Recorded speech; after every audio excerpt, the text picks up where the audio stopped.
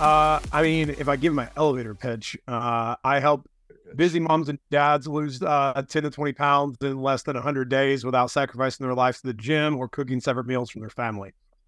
That's the one that I came up with while going through IOCA. And funny enough, I'll tell the story because it's pretty funny. The coolest way I ever got an Instagram follower is, my wife and I had a kid 2 years ago. She gave birth. And it took him away for a hot minute because he had an air bubble trapped in his lung or whatever. And as they take him away, she looks at me and she goes, "You can schedule that vasectomy." And I was like, "Cool, I am all in for that." So literally like 3 days later, I'm calling around trying to get one scheduled, and finally get one scheduled 6 weeks later. And they roll me back in there. They lay me down. They numb my balls up. Which is a very interesting thing to feel. Like all of a sudden you just feel this like cold breeze, then all of a sudden you feel like Novocaine on your balls. And they're talking to me, and I'm actually upset at this moment because they don't have cool music playing.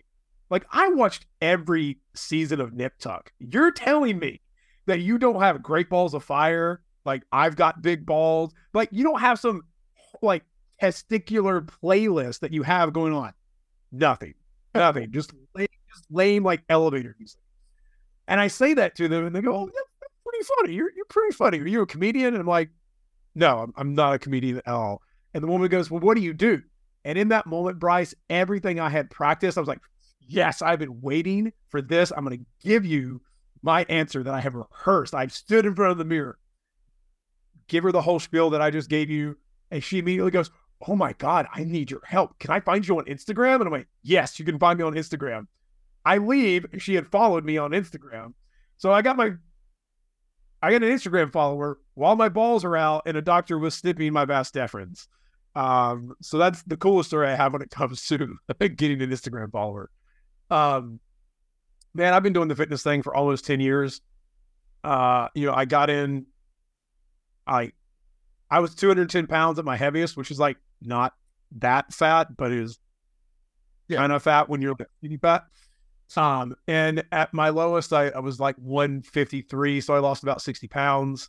And then I got into it because I was in New York City. I was trying to lose weight and found John Romanello's book. And of course, I was like, "I love you. You're like, you are AC Slater, but you're also Screech, and you love all the emo bands that I love and all the nerdy stuff that I love." And it was like, I love this man. So literally just followed everything he ever said and did. I had a great transformation. My friends started asking me, what do you do? What do you do? How did you do it? And I was like, well, fuck it. I'm getting all these questions. I guess I'm going to like get certified and become a trainer. And then 10 years ago, launched my podcast, and then launched my fitness business in like February of 2014. I didn't realize it's been that long, dude. Wow. You beat me. Yeah. So 9 years, and then joined John's mastermind, and then, have written for John's website, JMax Fitness, Ask Men, Bro Bible, when they were like kind of a big deal, like 8 years ago. I was writing for them all the time. So like I've written, I had a podcast for a while, but I stopped doing it because I was doing all the editing, and like fucking sucks when you're trying to edit and grow your business and do all this shit. And I just lost my passion for it. But yeah, I've been doing this for 9 years. I started working with nerds because that's who I am. And then I had a kid and it was like, oh, now I get it. Like now I get all the shit, all the parents I worked with were dealing with. I think I now can help them better. Yeah, man, I've been doing this working out for like 15 years. Well, I guess on and off. I tried to do it in college, but drinking was more important than slamming creatine. Oh, for sure. For sure. Yeah. I had the opposite problem, dude. I was like social hermit because I was like so gym bound in college. It was fucked up. Now I'm like the opposite. Now I'm like, fuck that. I would be like, go to the gym. Let's go party. Exactly. Yeah. Well, actually, I feel like I'm kind of outgrowing my party phase too. So I don't even know what's coming up next. But no, man, I really appreciate you going through the elevator pitch and then also, letting me know some of the background, because I didn't even know some of that stuff. Like I didn't know that you started your fitness business in 2014. I didn't know that you wrote for all of those different outlets. That's actually fucking dope. We can come back to that because I actually definitely want Absolutely. to talk about like the writing stuff because that's something that like I put a lot of emphasis in myself. Let's talk about the dad stuff. So mentioned you started out working with like mostly nerds, and everybody needs to have a niche. Marketing towards a niche that you can greatly relate to is definitely super helpful. Now you can relate to the dad niche. So how is that going so far? So you have a 2-year-old, but let's talk about maybe some of like the other dad stuff that we talked about before we started. Before you hit record, okay.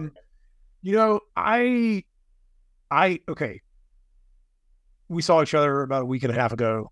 I don't know when you left the shindig, but I was like 3 mollies deep at one point.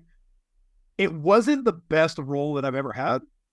Like I had one moment of visuals, and honestly, I think was I was sitting in that fucking like movie room, and they were listening to. I'm sorry if people love dubstep, but I don't want to listen to a robot fart into a can. Like that's what it sounds like to me. Like I don't want to hell Satan. My brain is like, let's go to heaven and look at colors and shit. Like that's what I want. Okay? And I felt like nothing really happened for me.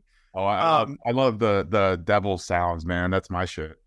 I get it. I was talking to Holly, and we were kind of talking about it, like she was like into it, and I'm just like, this is not not my jade. They're wired different, man. It's so strange. Yeah, it's so. I don't even like lyrics. Like the house music I like is like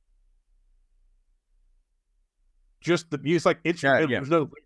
Yeah, it's like for me, I would get lost. The lyrics would distract me. But I remember Megan and Matt McLeod asked me, sort of like how dad life is going. I was like, man, if you'd asked me this like a year and a half ago, I'd been like, I fucking hate this. Why did I do this? Yeah. But it has gotten immensely better.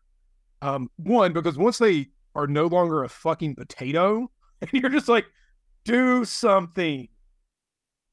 You just shit yourself, and now I have to feed you again, and I've only slept 2.5 hours in 5 days. Once they start to have a personality and they're running around and they're talking and you accidentally hear them say God damn and fuck, and you go, yes, cool, I've taught you already. It gets a lot better.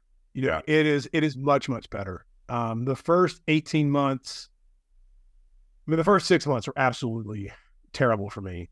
But the first 18 months were really hard because he wasn't sleeping through the night. And even starting TRT like I did a year ago, because of my mental health, like I think if my kid had just slept a little better, I might have pushed TRT off for another year or two. When I look at my blood work, I was like, there's no way I could have pushed it off a year or two, because it was in the 300s and it was only going to go down even more. But it has gotten better. For a long time, I think I was angry about a lot of things. Just, my son was 6 and my mom died. She was 59 and died from dementia. Like no 59-year-old should die from dementia.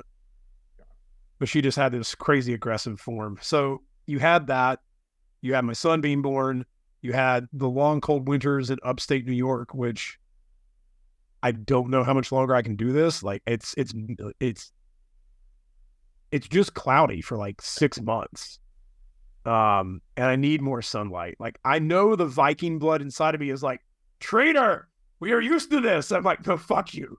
Like if I'm going to live somewhere, fuck the North. Sansa can have it. I'm going to the Dorne. All right. I'm going to the Dorne. All right. So that was tough. I had decided to leave the nutrition company that I had been working for because they got bought by a corporation, and I knew what was going to happen. And 2 years later, I'm 100% right in what has happened. And I was like, it's time to go out on my own. So, my kid was born, and 2 weeks later, I was like, hey, Jordan Duggar, I need to join IFCA, like right now. Because at the same time, my brain immediately went, oh, fuck, you can't provide for your kid. He's good. Like, no, you got to make more money. So like all of that kind of happened in the first year. And I was not sleeping well. Now that he is sleeping through the night, I'm just being sick right now, has more of a personality, can laugh, can like put his dishes away. He can, well, can't really wipe himself yet, but like he can do more adult things. Like he can put his socks away, he can put his underwear away. Yeah. He can almost put his pants on without face planting. That is the funniest fucking shit, dude. When a kid is trying to put their pants on and they can't do it, they fucking face plant. It's the worst thing to laugh at, but it is the funniest thing to see. But they're indestructible. What? They're indestructible. Yeah, indestructible. But it has gotten much better. I would say I'm obviously out of a vasectomy at 6 weeks. I'm not doing it again. I had no intention to do it again. But I don't think I could. So, I will apologize to my son. I'm sorry you're never going to have a sibling. You'll grow up an only child. So have friends, have lots of friends that are very important to you. And get in therapy early. So when mom and dad do die, you at least have a therapist you can go to. Yeah, it's gotten much better. It's a hard thing to talk about because a lot of guys, we don't talk about it. We just do that whole, I'm going to suck it up. I'm going to man up. And a lot of men don't talk about postpartum depression. And I'm very open about what I went through because they say 20% of men get it. And that number is likely underreported because men already don't talk about mental health. I know that's something that you talk about, you have suffered with as well. And I think the more of us that do talk about it, and especially for something like postpartum depression, like, yes, men can get it and it hits men differently than it obviously does, women who are going through hormonal changes. But like, bro, you're also not sleeping, like that's happening. And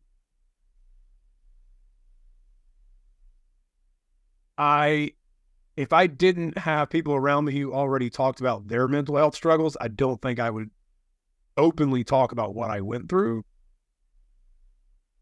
Because even my mental health struggles through life have never felt that bad until, 3 or 4 months after my kid was born, and my brain was like, you should hang yourself. And I was like, what the fuck? Yeah. So, I mean, it was pretty bad, but now fatherhood's gotten better.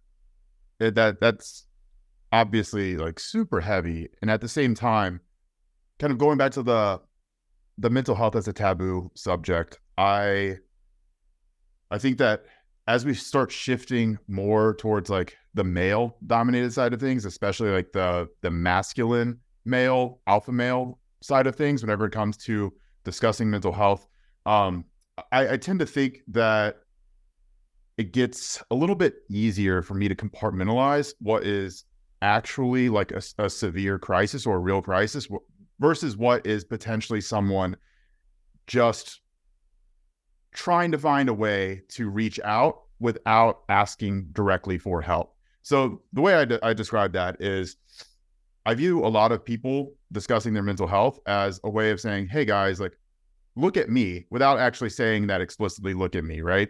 And this is a conversation actually I had with Chris. I don't know, have you ever met Chris, who's like my business partner, Chris Beal? He's dating M. Duncan.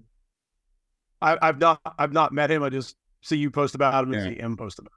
So Chris and I have had multiple discussions about this. And what interests me about mental health is not the traditional side of mental health, which is I'm anxious, I'm sad, that type of thing. What interests me more so is it's the things that aren't talked about very much. It's the true taboo side of struggle, right? And something like male postpartum depression is something that even now, you and I discussing it, it's very hard for me to even wrap my mind around like what that would be like. Obviously, I understand it. I can rationalize it in my head, but I've never been in that position of having that type of pressure on me, but then also having to deal with it in that way. So my mental health struggles are not comparable to what you've been through, right? Like they're almost completely separate categories in the way that I'm viewing them, which makes yours very interesting to me. So we have discussed a lot of people in our friend group, and a lot of people in our friend group are relatively similar in various ways. And this is actually one way too, like without saying any names, we actually have another friend in our friend group who has struggled with something like what you were talking about relatively closely as well. And whenever our friend was going through that, it was something that I didn't understand at all, because I don't even know if I'd ever heard of male postpartum depression at that point. So I was like, I don't get this. Like, I don't understand. And then the more that I heard him talk about it, the more I was like, okay, now I get what you're talking about. That makes a lot more sense. Is so from your perspective, is more so, or was it more the pressure, like the pressure to provide? Was it that plus just like the lack of sleep, always having to be on your toes, always having to kind of step up in that moment because your wife had pretty much borne the brunt of the load up to that point, so you felt like it was your time to shine? Afterwards, you had to maybe make up some ground there. I'm truly interested in this because I have no idea, no conceptual idea as like what that would feel like. So it's interesting that you asked that, because my first initial reaction is everything I've gone through this year since you were at John's wedding, since I woke up in Ben's arms, staring off into the distance as my brain was doing something that was the most fucked up, like, psychedelic experience I've ever had. Because, like, there's a part in The Name of the Wind where he talks about, like, splitting your mind and, like, and being able to do, like, 2 different things, or 3 or 4 different things at a time. I literally could feel my brain in half, witnessing what was happening and knowing the story and all the fear that went with it. But, like, part of me being like, it was like this weird thing where, like, me and this thing that was happening were kind of doing this back and forth.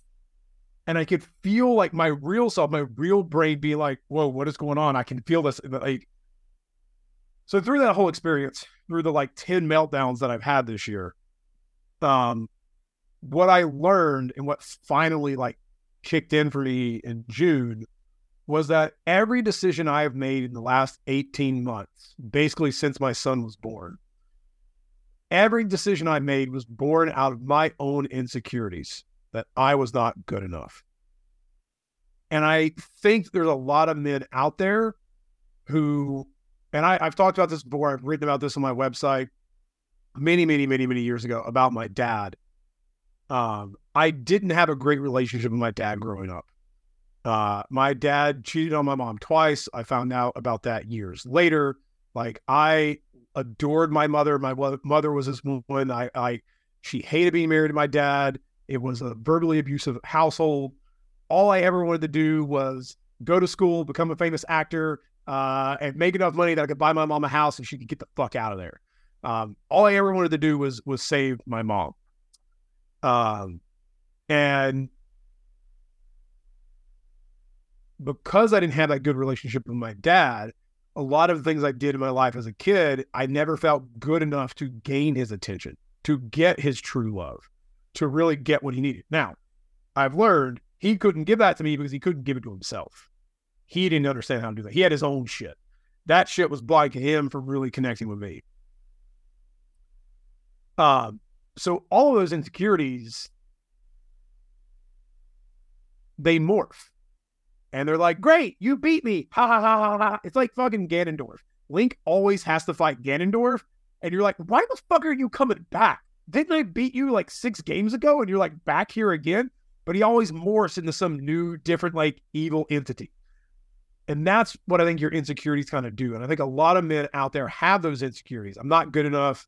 I'm not smart enough. I'm not big enough to get on stage as a bodybuilder. I'm not this, I'm not that. Oh, we do something, we become good enough at something, but we're still not good enough at something else. So when something life-changing like having a kid comes in place, you go, oh, fuck, I'm not good enough for this kid. And I think that's what it was for me. It wasn't so much the sleepless nights. It's that now I understand that all of that stuff put me into a space where I already felt I wasn't going to be good enough. My business wasn't good enough. I wasn't good enough. What I wasn't doing wasn't good enough. He wasn't going to have the better life that I wanted him to have. Okay, now I've got to work harder. I've got to do more. I've got to do this. And all you're doing is putting more and more on yourself when there's so much little you can already do. when your kid is sleeping for 2.5 hours and then waking up, and then you got to feed him, and then he goes back to sleep, and it takes you an hour to go back to sleep, and then he's up an hour and a half later. Yeah. Like, there's all of that, but all of that was surface. I wasn't getting to the root cause of things. And I think many men who probably have some of those issues probably suffer from postpartum depression because they've never dealt with the stuff. They've never dealt with a fertilizer that allows that stuff to bloom and blossom. And if they had, they might not have postpartum depression as bad or maybe less. And maybe that's taken away from people who, I had a great family life, whatever. Like, there's a whole lot of reasons that people have depression. I think, in my experience, a lot of it is born from not getting what I needed as a kid and not being able to give myself that now. So now it's like, great, how do I do that so that I lessen this depression? But, you beat the bad guy, you beat the boss, if the boss always comes back in some way. Do you think that part of that too could be just an ignorance that male postpartum depression is a thing? Because like I mentioned, I didn't even really know that it was a thing. I knew that postpartum depression was a thing, but in my mind, that was a woman issue, right? Like, whenever I hear postpartum depression, I'm sure that most other people, they don't assume that could be a male or female thing. They just automatically assume that is the woman that would be dealing with that. So if they hear, oh no, that's the father that's actually going through that, in their head, that might immediately be like, what? Like, there's that confusion associated with it because, like, the stigma there is the postpartum depression, the struggle after the pregnancy is the woman's, not really the man's. And I get why that would be the case, right? Like, the woman is physically going through the process of carrying the baby, the labor. There's much more of that, like, emotional attachment to the child from the very beginning. So there's a lot going on there. But in my mind, I could kind of understand why men could struggle so much. And I feel like it could be compounded by the fact that, like, they just don't know what they're experiencing. So it almost feels like they have to push it down and not address it because they don't even know that postpartum depression for men is a thing. But I think that goes back to just depression in general. Like, yeah, our generation, the friends that we are around, we will openly talk about this more than even the people I went to high school with. Like, even talking to my best friend about this still feels awkward because he's a little awkward guy, but it doesn't matter. I love him to death. But, like, talking with him can feel awkward because I'm like, it feels like you just don't get it. Like, there's still a part of you that's kind of like, oh, I didn't know someone so close to me could actually deal with this. Mm-hmm. Like, I thought it was just something I read about, or like tangentially I experienced. I didn't know someone I actually grew up with and know and love could deal with this. Like, you didn't seem like the kind of person who had those issues. Yeah. So I think part of it is just men have been so, I hate to use things like cultured, but we are, we're raised to man up, to not, to fight through it, to toughen up, to, men, you don't cry. Don't let them see you cry. Like, we're taught that our emotions are things we just stuff down. And look, if you're on the basketball court and there's like 5 seconds to go and you miss the shot or you get blocked, like, stuff your fucking emotions down. You got 5 seconds left to play. Like, you might have to do that at times, but we don't teach men how to actually process those emotions when they can get to a place where they can let all that go. And I think that's why you see things like, addiction, in men. You see that men kill themselves more statistically than women do, because where else are we supposed to go? I can't go talk to my best friend because he's like, dude, I don't fucking hear that. Like, shut the fuck up. Like, what? Like, we can't go to a therapist because, well, if you go to therapy, you must be crazy. Only crazy people go to therapy. Like, we gave men all these ideas that to get help means you are lesser than. Like, we'll say damn, shit, fuck, cunt. We'll say all the 4-letter words we want, but we won't say help because it makes us look bad. And I admit, I did that my whole life. Like, I was in advanced math classes, algebra, advanced algebra, trigonometry. I didn't want to raise my hand and ask for help because I was afraid, well, Steven's really fucking smart. And if Steven sees that I'm asking for help, he's going to know that I'm not as smart as him. And then he's going to think I'm dumb. And then everyone's going to treat me dumb. And I'm already the socially awkward ginger kid who already everyone thinks is dumb. Like, I don't want to be dumber. So no, I'm not going to ask for help. I'm just going to figure it out myself. Well, I definitely get the sports analogy, and we are cultured to a degree. I think that as we're getting further and further removed from previous generations, it's becoming less and less strong in terms of like the hold that some of these cultural norms have on us, right? So like going back to like our great grandfather, great grandparents generation, like you don't even fucking talk about your feelings. You don't talk about your emotions. Like even women didn't, like no one complained. Like you just fucking suck it up and you do it. Our grandparents, it's a little bit less taboo, but still not really there. Don't fucking talk about it. Like those generations had some hard lives, right? And then our parents started to have it a little bit easier, right? Like you go through the 60s, everyone's a hippie, everyone takes acid, everyone loves each other, and slowly starts to move like into our generation. And now we are okay talking about our feelings. It's not socially taboo.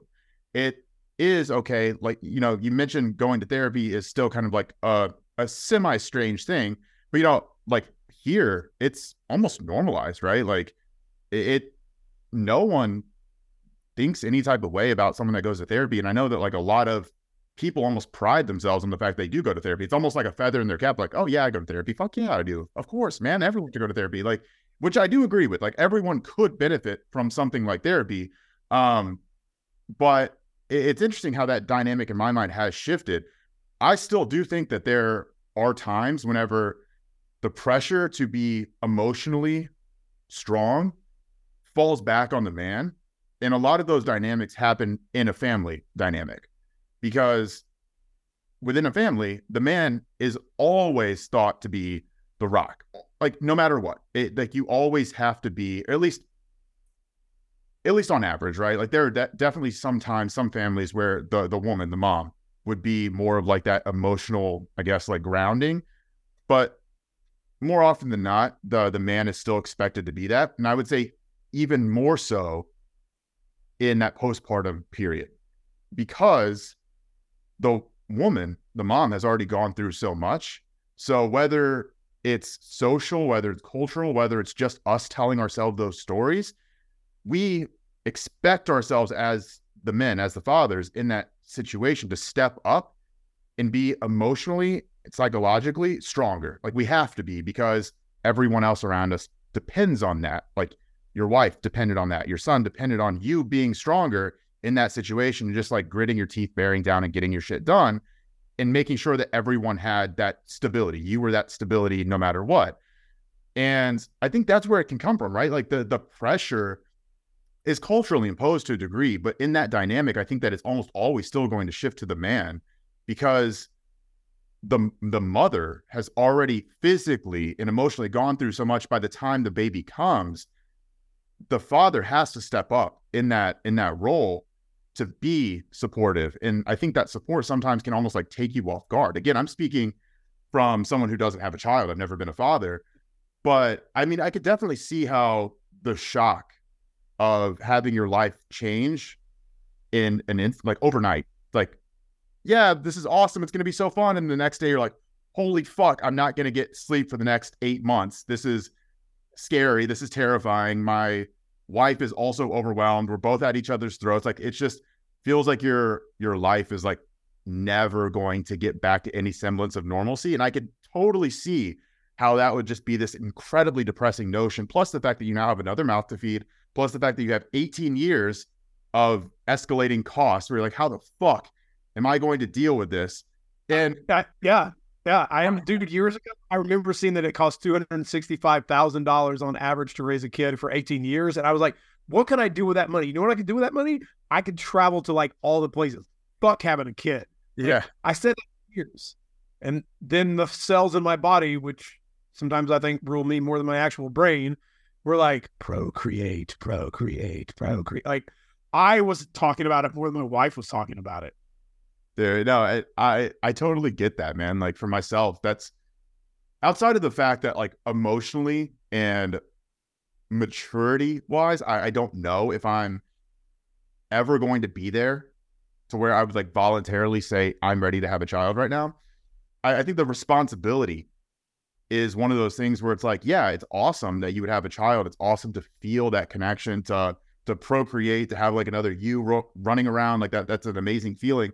But myself, it's like I don't ever, whenever I think about it, I don't see the excitement. I see the responsibility and I see the sacrifices. And my brain's ever shift to seeing like the excitement of having a kid, you know? But this is the thing is, I think, and I fully agree. I saw nothing but the responsibility. The responsibility of having a kid terrified me. Yeah. There was no excitement. Like I wasn't, and I'm still not, like, there are some dudes I know who are like, they are a dad. And it is like, before they were a dad, they were just a dude. Now they're a dad. Jordan. I'm not going to name people. And I like, now that Jordan's the dad. Yes, 100%.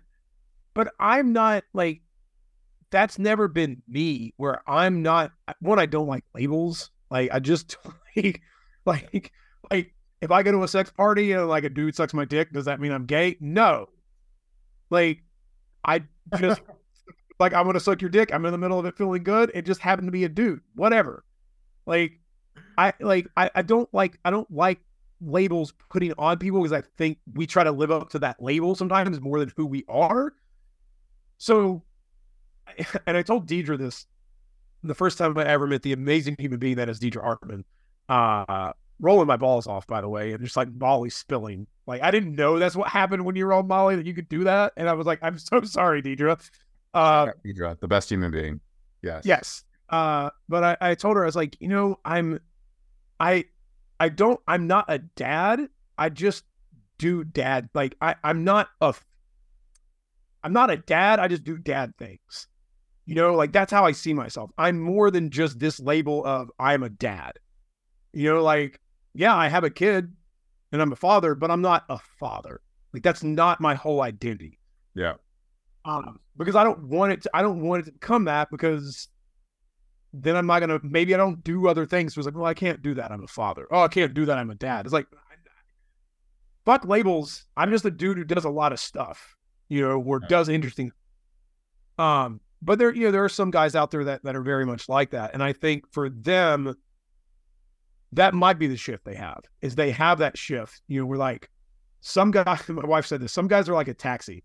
They run around with their light on for years, and then they find someone and like, nope, that's it. The light is off, and they're with that person.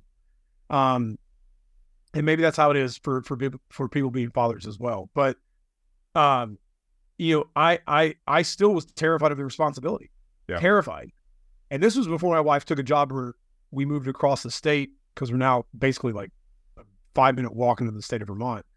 And she took a $12,000 pay cut to come here because we're closer to grandma. Grandma can have more of a life with our son. So like my wife was making more than I was, but I still had that feeling of, I can't provide, I can't give him what he needs. And literally our rent in this townhome was like $1,100. Yeah. I had a whole basement, unfinished basement to myself. He had a room upstairs. We had a room upstairs. We had a living room and kitchen. Like, it wasn't the coolest place, but it was fine. Our bills were paid. We were able to do a lot of things. We move over here and you take $1,000 out of your paycheck, or out of what you're normally used to having every month. Like, that would be fine to pay daycare with, but now we're paying daycare with $1,000 less. So yeah, a lot of that stuff. Now I started fretting about responsibility more and more. But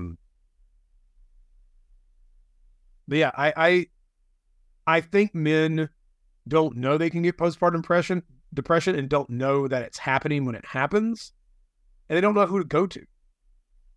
Like, I couldn't call my best friends and be like, hey guys, I need to talk to you, because they're not dads. Like, I could have called our mutual friend Derek Stanley, but like, Derek probably has his own shit that Derek deals with, but god damn it, Derek, your life is so fucking, I don't want to say perfect, but it just seems too goddamn perfect, sir.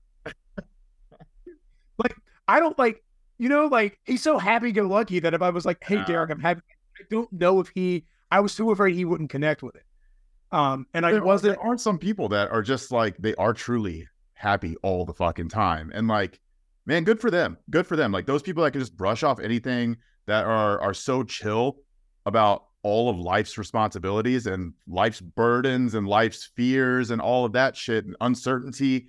I wish I could be like that. I'm way too high strung for that shit. But like, I can only imagine how introducing a child into my own fucking mental chaos would just absolutely throw me off the edge. It would just be such a clusterfuck for my ability to maintain some semblance of normalcy in my life, which is, I feel like sometimes the only thing that tethers me to this reality is like, holy shit, like, thank God I still have these few things that I can rely on to be consistent while everything else is just like collapsing around me. And I like having the uncertainty of a child, I feel like would just be so, it would be so challenging. And like, I always respect new parents because being able to like modify your entire life around a little being, and I hate to say it like this, that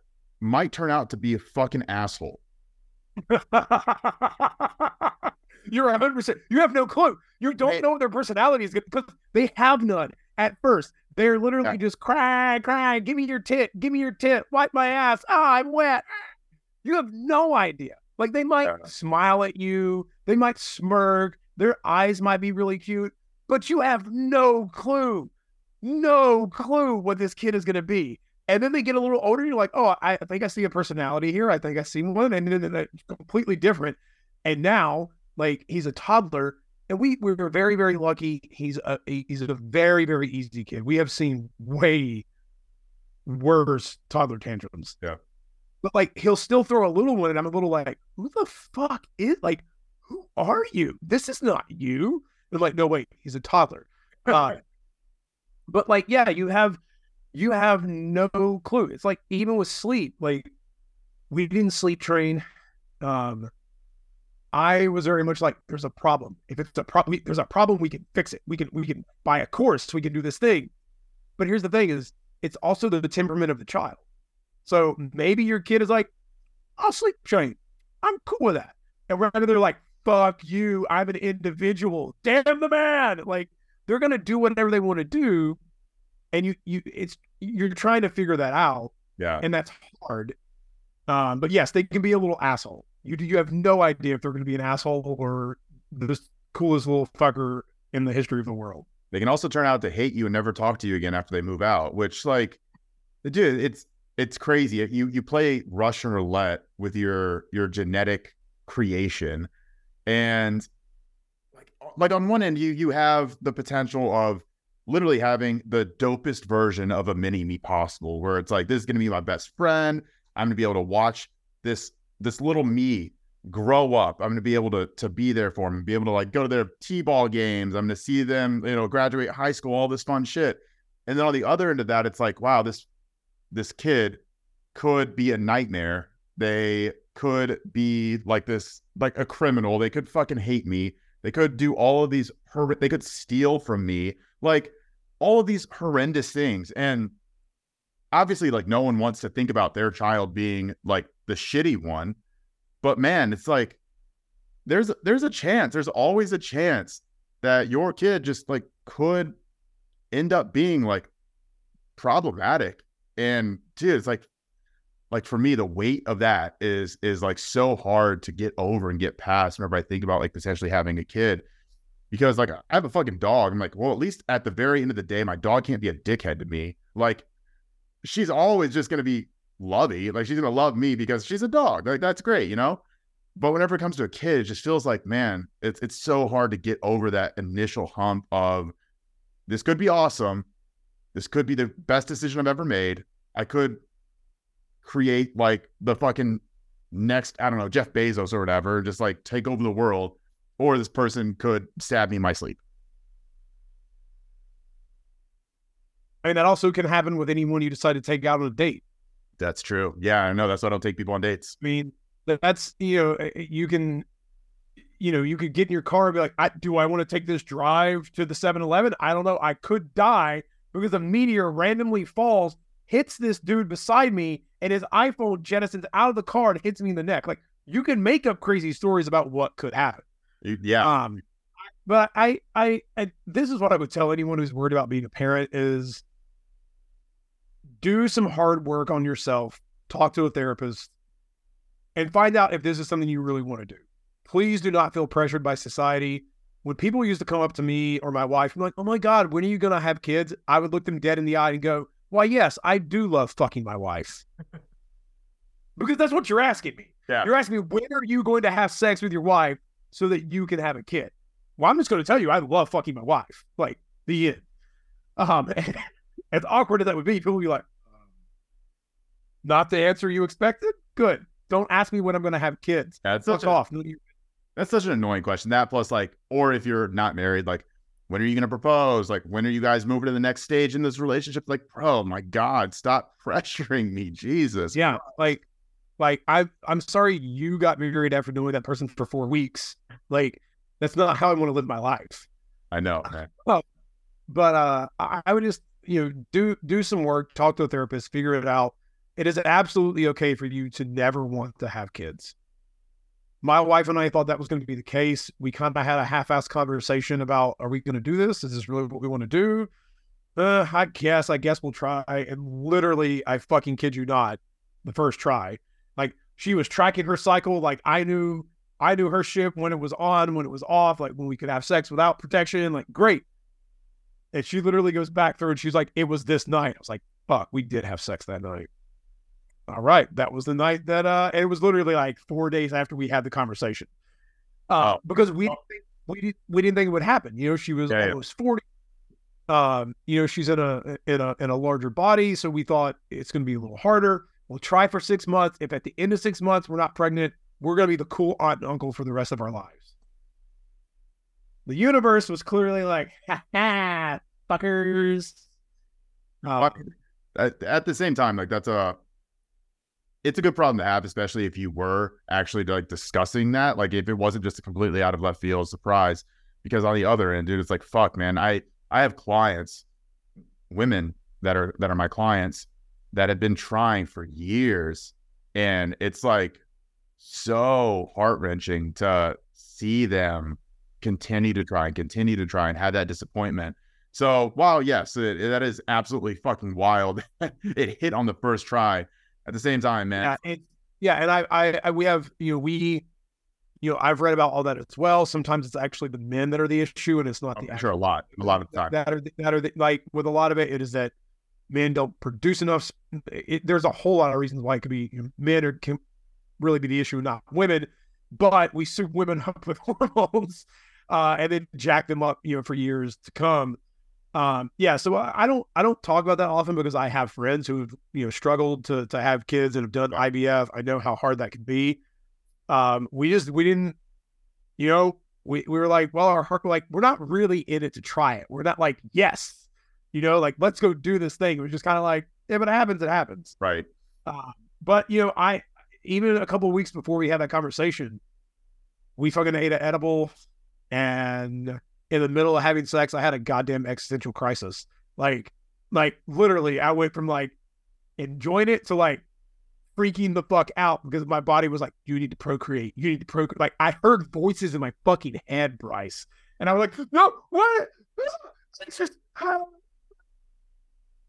I'm like, okay, can we take a break for a second? I gotta hop down. She's like, are you okay? I'm like, I'm really high right now. Really fucking high.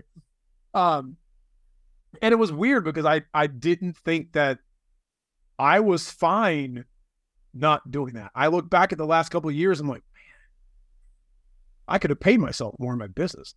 All that money, we could have traveled, we could have done this, we could have done that. Like, all the party, like, she could have come to Mexico for John and Amanda's wedding. Like, we would have done so many more things if we didn't have a kid. But yeah, it's a strange thing, and it's a strange thing to actually go through that process. And it's a strange thing to be one of those people who's like, yeah, it kind of happened the first time. Because I know people who struggled. But that is just my story. That is what happened. Yeah. So no, man, let's go ahead and shift into a lighter note as we continue with this. So I want to go back to the writing thing, because for me, writing is like something that's super interesting. It's something that I put a lot of value into myself. Fucking good at it, by the way. Oh, thank you. I appreciate that a lot, actually. No, man, like, how did you start writing? And like, when did you first start feeling like that was like a hobby or a pursuit that you wanted to continue with? And I guess like what were some of the writing habits that you developed over time that felt like, or that you feel were useful for you in your process? Because for me, I know that I have my own habits, my own structure to the way that I like to write, but everybody that I've talked to is very different in that. So I'm very curious as to like your experience with writing and like how you got into it and like how you do it. So I'm going to remember the second half of habits. Because when you ask about the process, my brain immediately started going into, we should tell a story. First thing I ever wrote, I remember this, I was 4 years old. And we were living in a trailer where my dad was living where we were living until my dad built his dream house. And I was sitting at the kitchen table, and I can still see the place in my mind. I can still see that trailer in my mind. And I was in preschool, and they were trying to teach us how to write our names. And I wrote Robbie. And like, as soon as I wrote the E, I was just like, and ran down the hall. So the first thing I ever remember writing is my name. And I felt this power at that time. Like, there was just something magical about it. Like, I am making these marks, and it gives my name. And I make these marks, and I can say things with these squiggles. Yep. So when I was like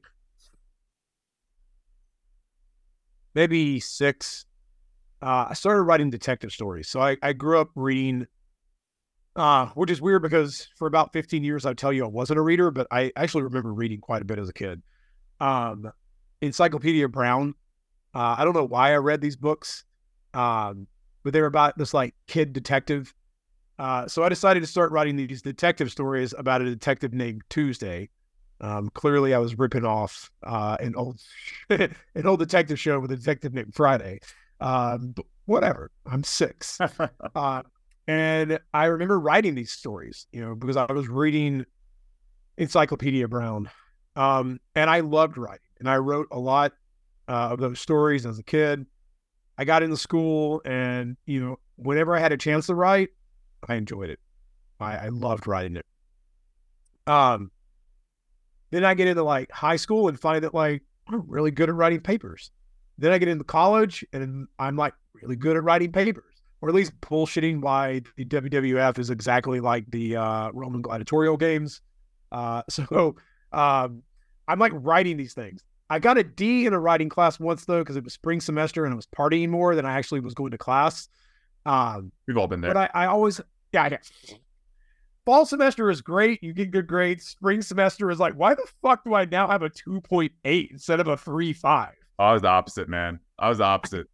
Like fall, I would do shit, and then spring, I'd be like, well, I guess I got to pick it up now. But I enjoyed writing. I've always enjoyed writing. Once I started my business, that was where writing became even more important. And clearly my early knack of talent for it was enough for John to be like, you can get into my mastermind. Because if you were a shit writer, he wasn't going to let you in. Yeah. It didn't matter. And still to this day, the greatest compliment I ever got was writing an article about why everyone should watch Buffy the Vampire Slayer, and having him call me out of nowhere because John hated being on the phone many years ago. He called me and was like, this is one of the best pieces of journalistic writing I've ever read in my life. And I need you to know that I'm calling you right fucking now. And you know how much I hate talking on the phone. That's how good this is. So I will take that one to my grave. But I've always enjoyed it. I have an idea in my head for a novel that I want to write. Yeah. Just have to get over the whole, like, it's not Harry Potter. It's like, you know, like you want it to be this thing that it's not, because you haven't even put anything down yet, dumbass. You gotta at least write it first. So I've always enjoyed it. I've been good at it. And I think just I've written so much since I started my business because John harped on, this is how you communicate with people. Yeah. Do your video, do all that shit you want to do, but people are going to Google shit. They're going to find you. Like, writing the written word is always going to last longer than some video on Instagram or YouTube. Which is true, but true in a majority. Maybe not now for YouTube, because you can have an 8-year-old video that still gets like 100,000 views a day. But well, I'll add my 2 cents to that. I think that whenever it comes to written word versus spoken word, people are forced to pay attention to the written word in a way that you can kind of zone out whenever someone is speaking, right? Like, if you want to understand what is being said with written word, you have to be undistracted, right? Like, you have to be really zoned in. And also, you can appreciate good writing a little bit better than you can good speaking. If you're around someone who is like a phenomenal orator, that's different, right? But someone who just can communicate very clearly through words, whenever it's written, or even like really good copy, anything like that, right? I feel like it's easier to appreciate that whenever it's written versus whenever it's spoken, because so many people, like, they zone out or they like multitask whenever things are being said, especially YouTube, right? Like, I watch YouTube videos or listen to YouTube videos whenever I'm doing other shit. Like, I'm just paying attention to the gist rather than like the words, right? So I think that there's an attention that written words command that spoken words don't, especially in like the media that we consume today. You know, if it's given like a commencement speech or something like that, I feel like that's a little bit different because you're not able to be on your phone. You're not, you know, doing a bunch of other shit at the same time. But yeah, that's just my 2 cents there. No, I would agree with that. And I hope that it stays that way. Mm-hmm. Agreed. You know, because writing is such an amazing technology that humans created, because, you know, the Odyssey, the Iliad, that was spoken. Yeah. They didn't write that down. That was spoken.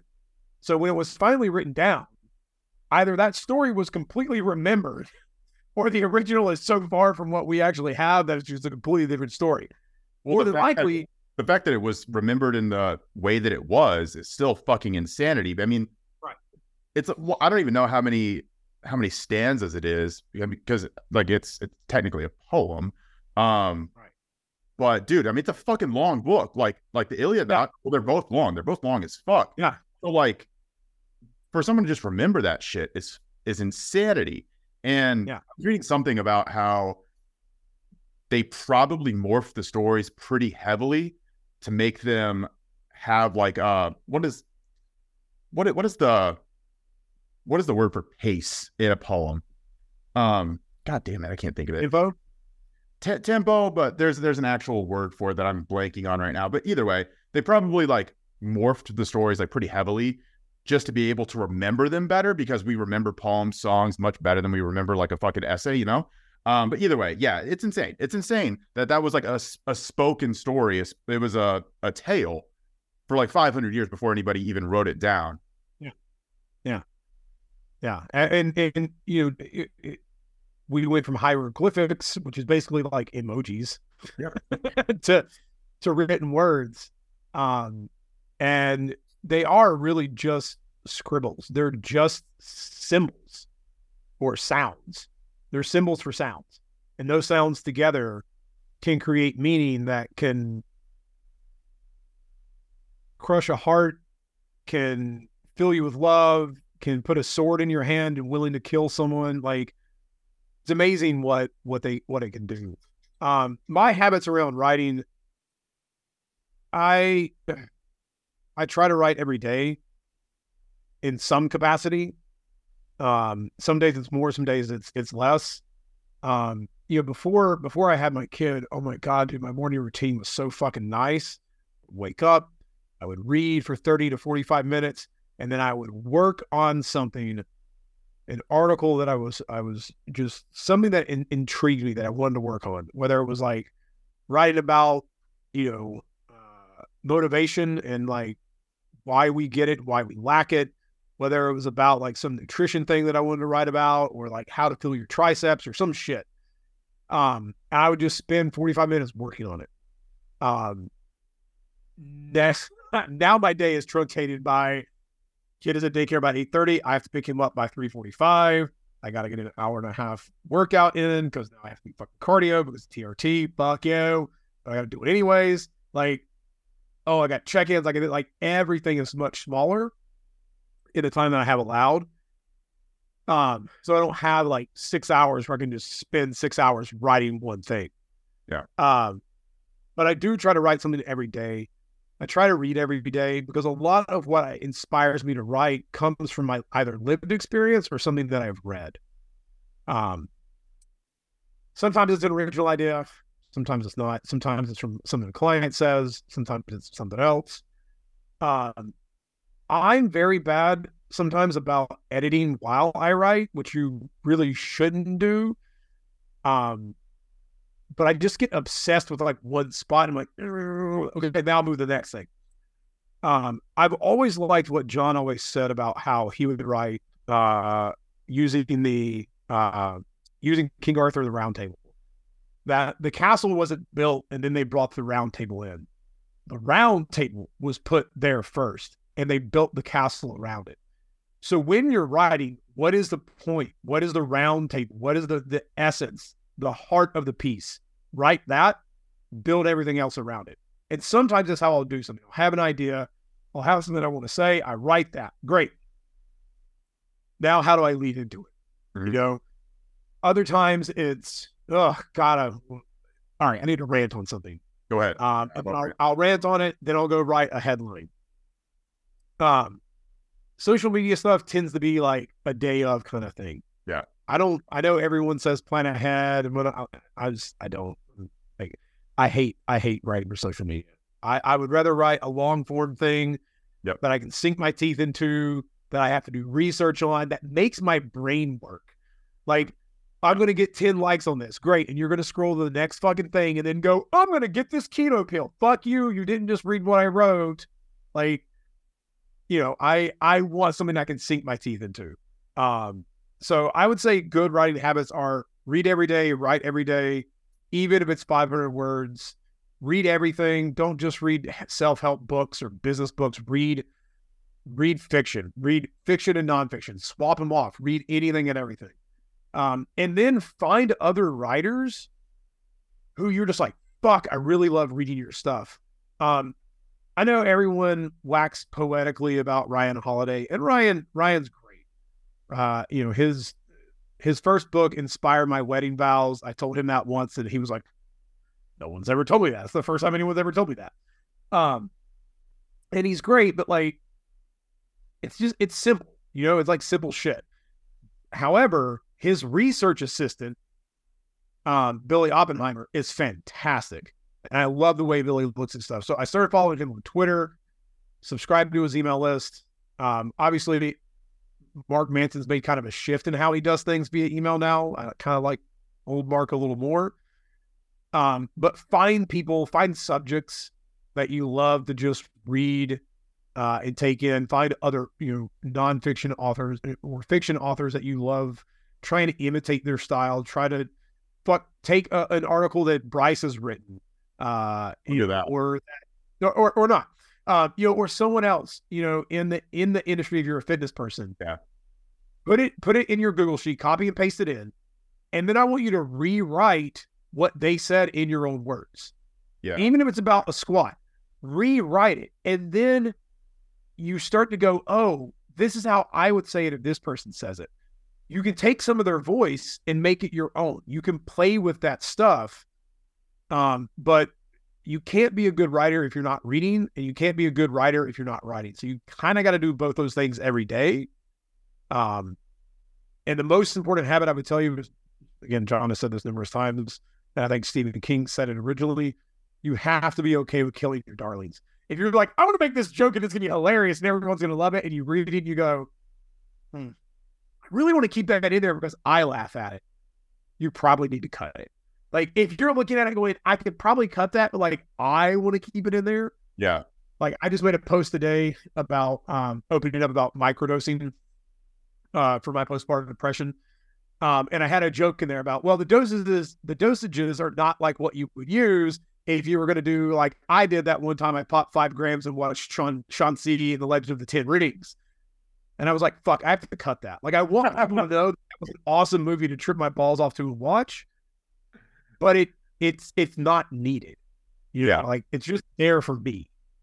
Yeah. And it's funny too, because well, for one, I really appreciate you talking about all of that stuff. And I agree with a lot of it as well. Like, I definitely agree with the reading, and I agree with reading every day. I agree with writing as often as you possibly can. For me, I struggle a lot with sitting down and writing for like 30 minutes or writing even for an hour, because I feel like I can't fully switch my brain into the task of writing. It feels very rushed. It feels like I can't think deeply about whatever it is I'm saying.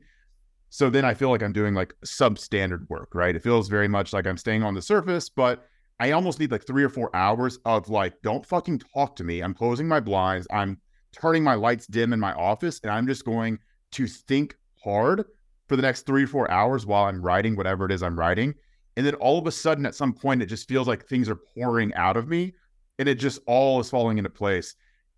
I know some people can get by with like, I'm going to work on this article, 30 minutes at a time, 30 minutes in the morning, 30 minutes in the afternoon. I'm going to do it every day. Dude, I'm not like that at all. Like, it takes me so much time to shift my brain into a task that is like as cognitively demanding as like really good writing is.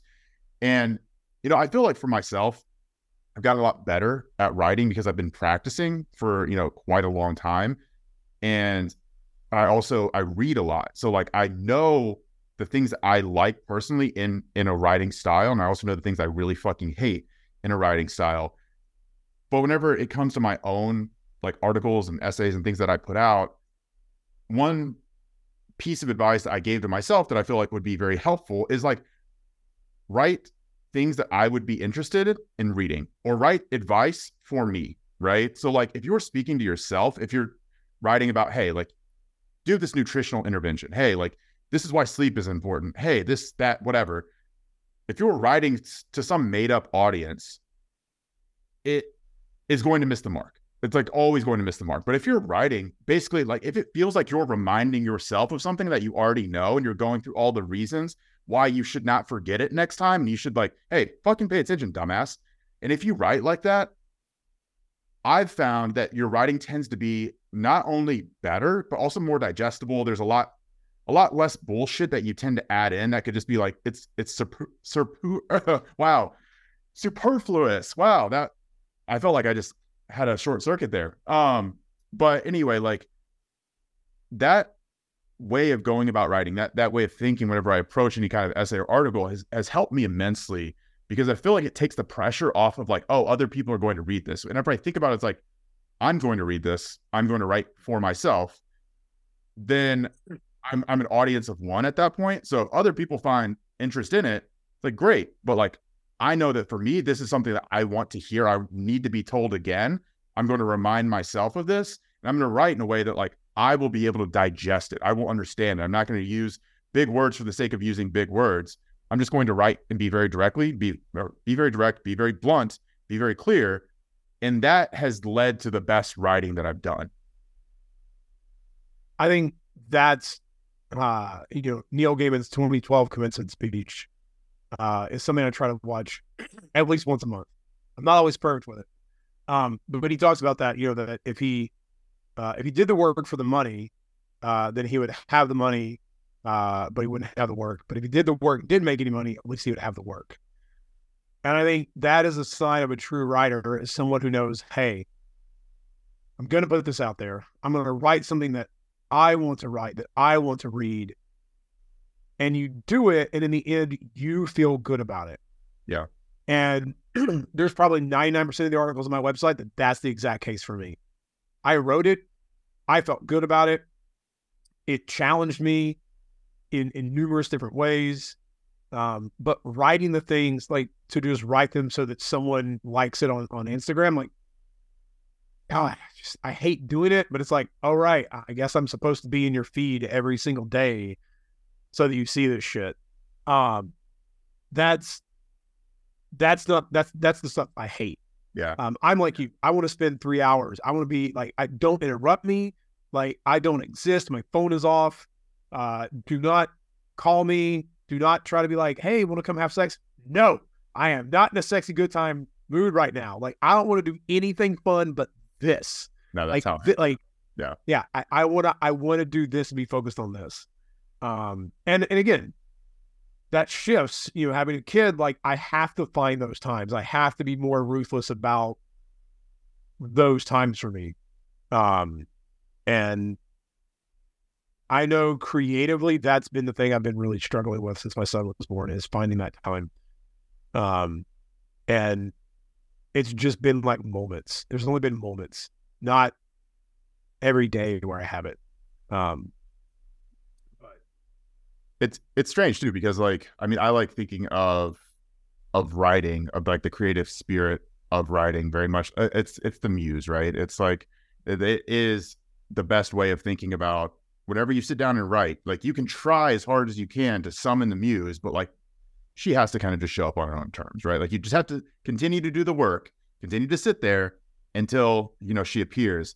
And it's really hard to summon that whenever there's a lot of pressure, whenever you know that there's time constraints, right? Whenever you know that, like, fuck, I need this to happen right now, because then it's just not going to happen. Like, then the pressure to make it happen is going to overwhelm the ability to actually have it happen. So, like, I obviously, again, I don't have that type of pressure. I don't have those restraints on me. I am luckily able to, like, carve out some time in the week. I don't know really how anymore, but like, I do at times make that time to be able to sit down and write, like, long form articles. But do some of my best work that I've been able to do is literally like all in one go.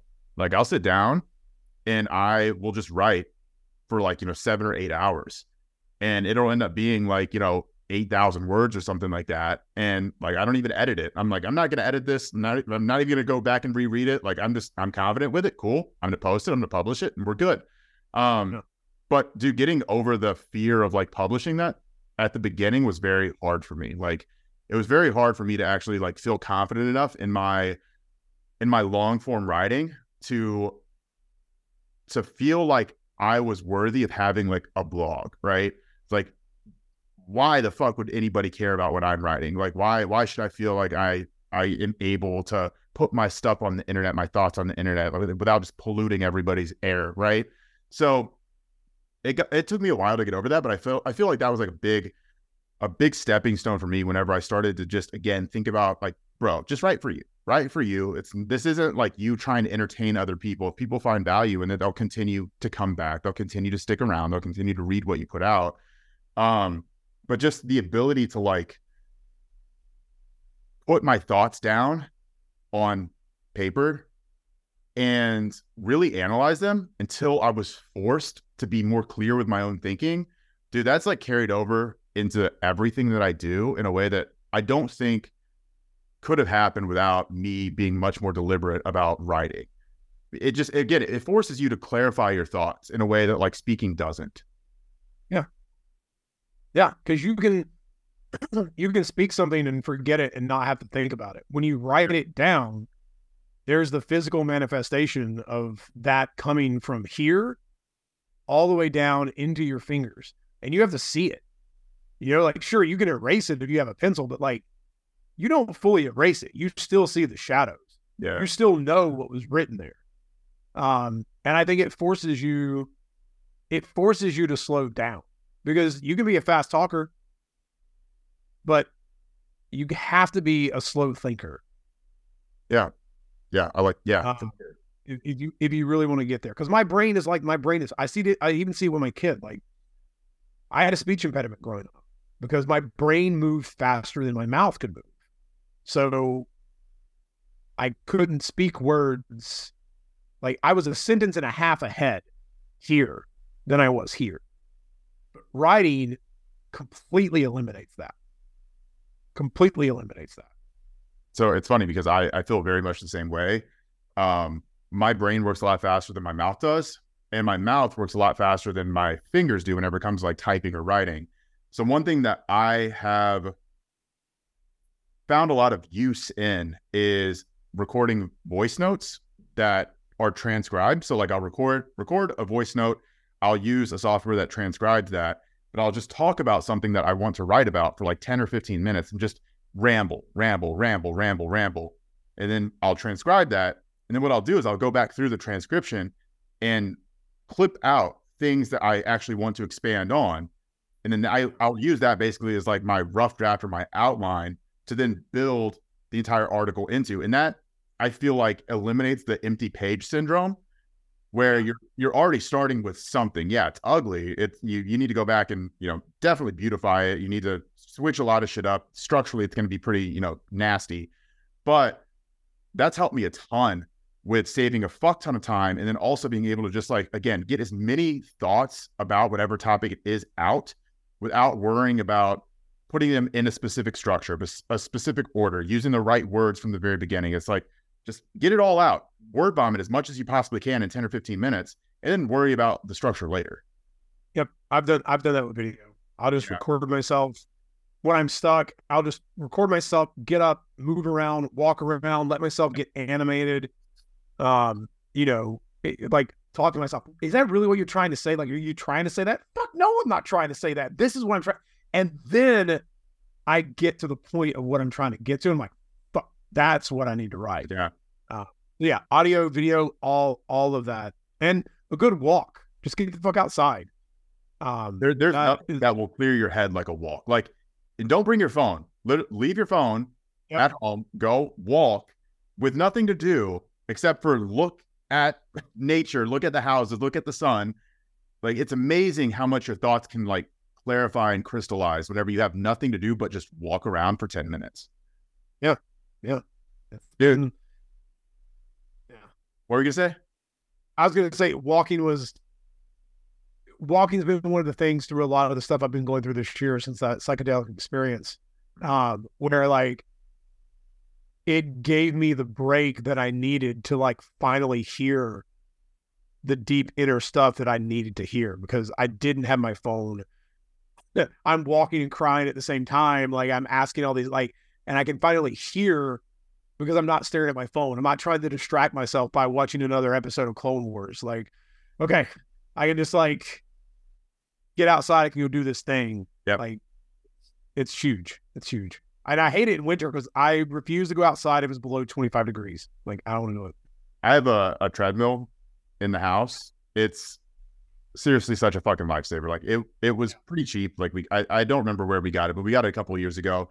We got it whenever Lex, my girlfriend, I don't know if have you met Lex? Was she at the Halloween party? No, I don't think you've met Lex because she wasn't at John and Amanda's either.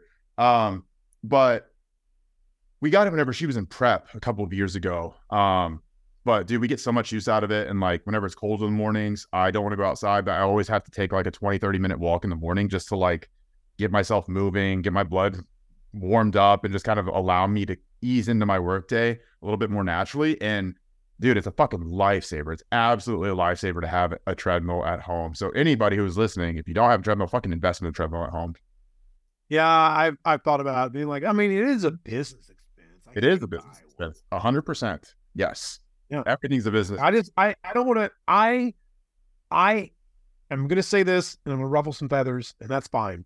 I hate people who have a walking desk, a treadmill desk. Bro, I don't get how people. I can't. There's no way I could do that at the same time. No, I don't get it. And this is my main issue with it.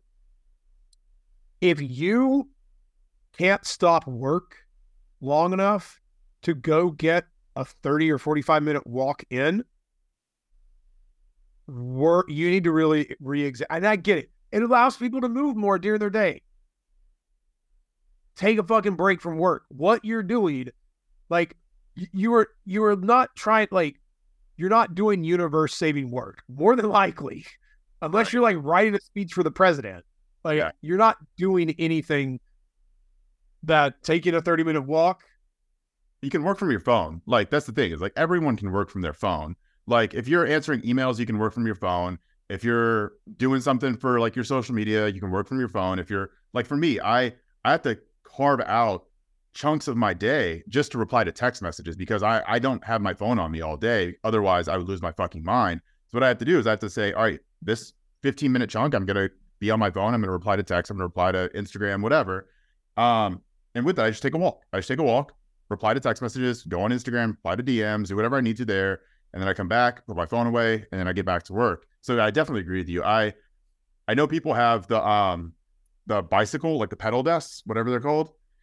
I can see those a little bit more because you're not like bouncing up and down. You're not worried about stepping off the treadmill. I'd worry that I was about to bust my ass. I also don't know how people can type while walking. Like, I feel like I would be all fucked up. But it's such a slow pace. I think it bothers me because I'm like, yes, it allows people to be more active, but like, why are we allowing that thing to come into a space where you're working too much?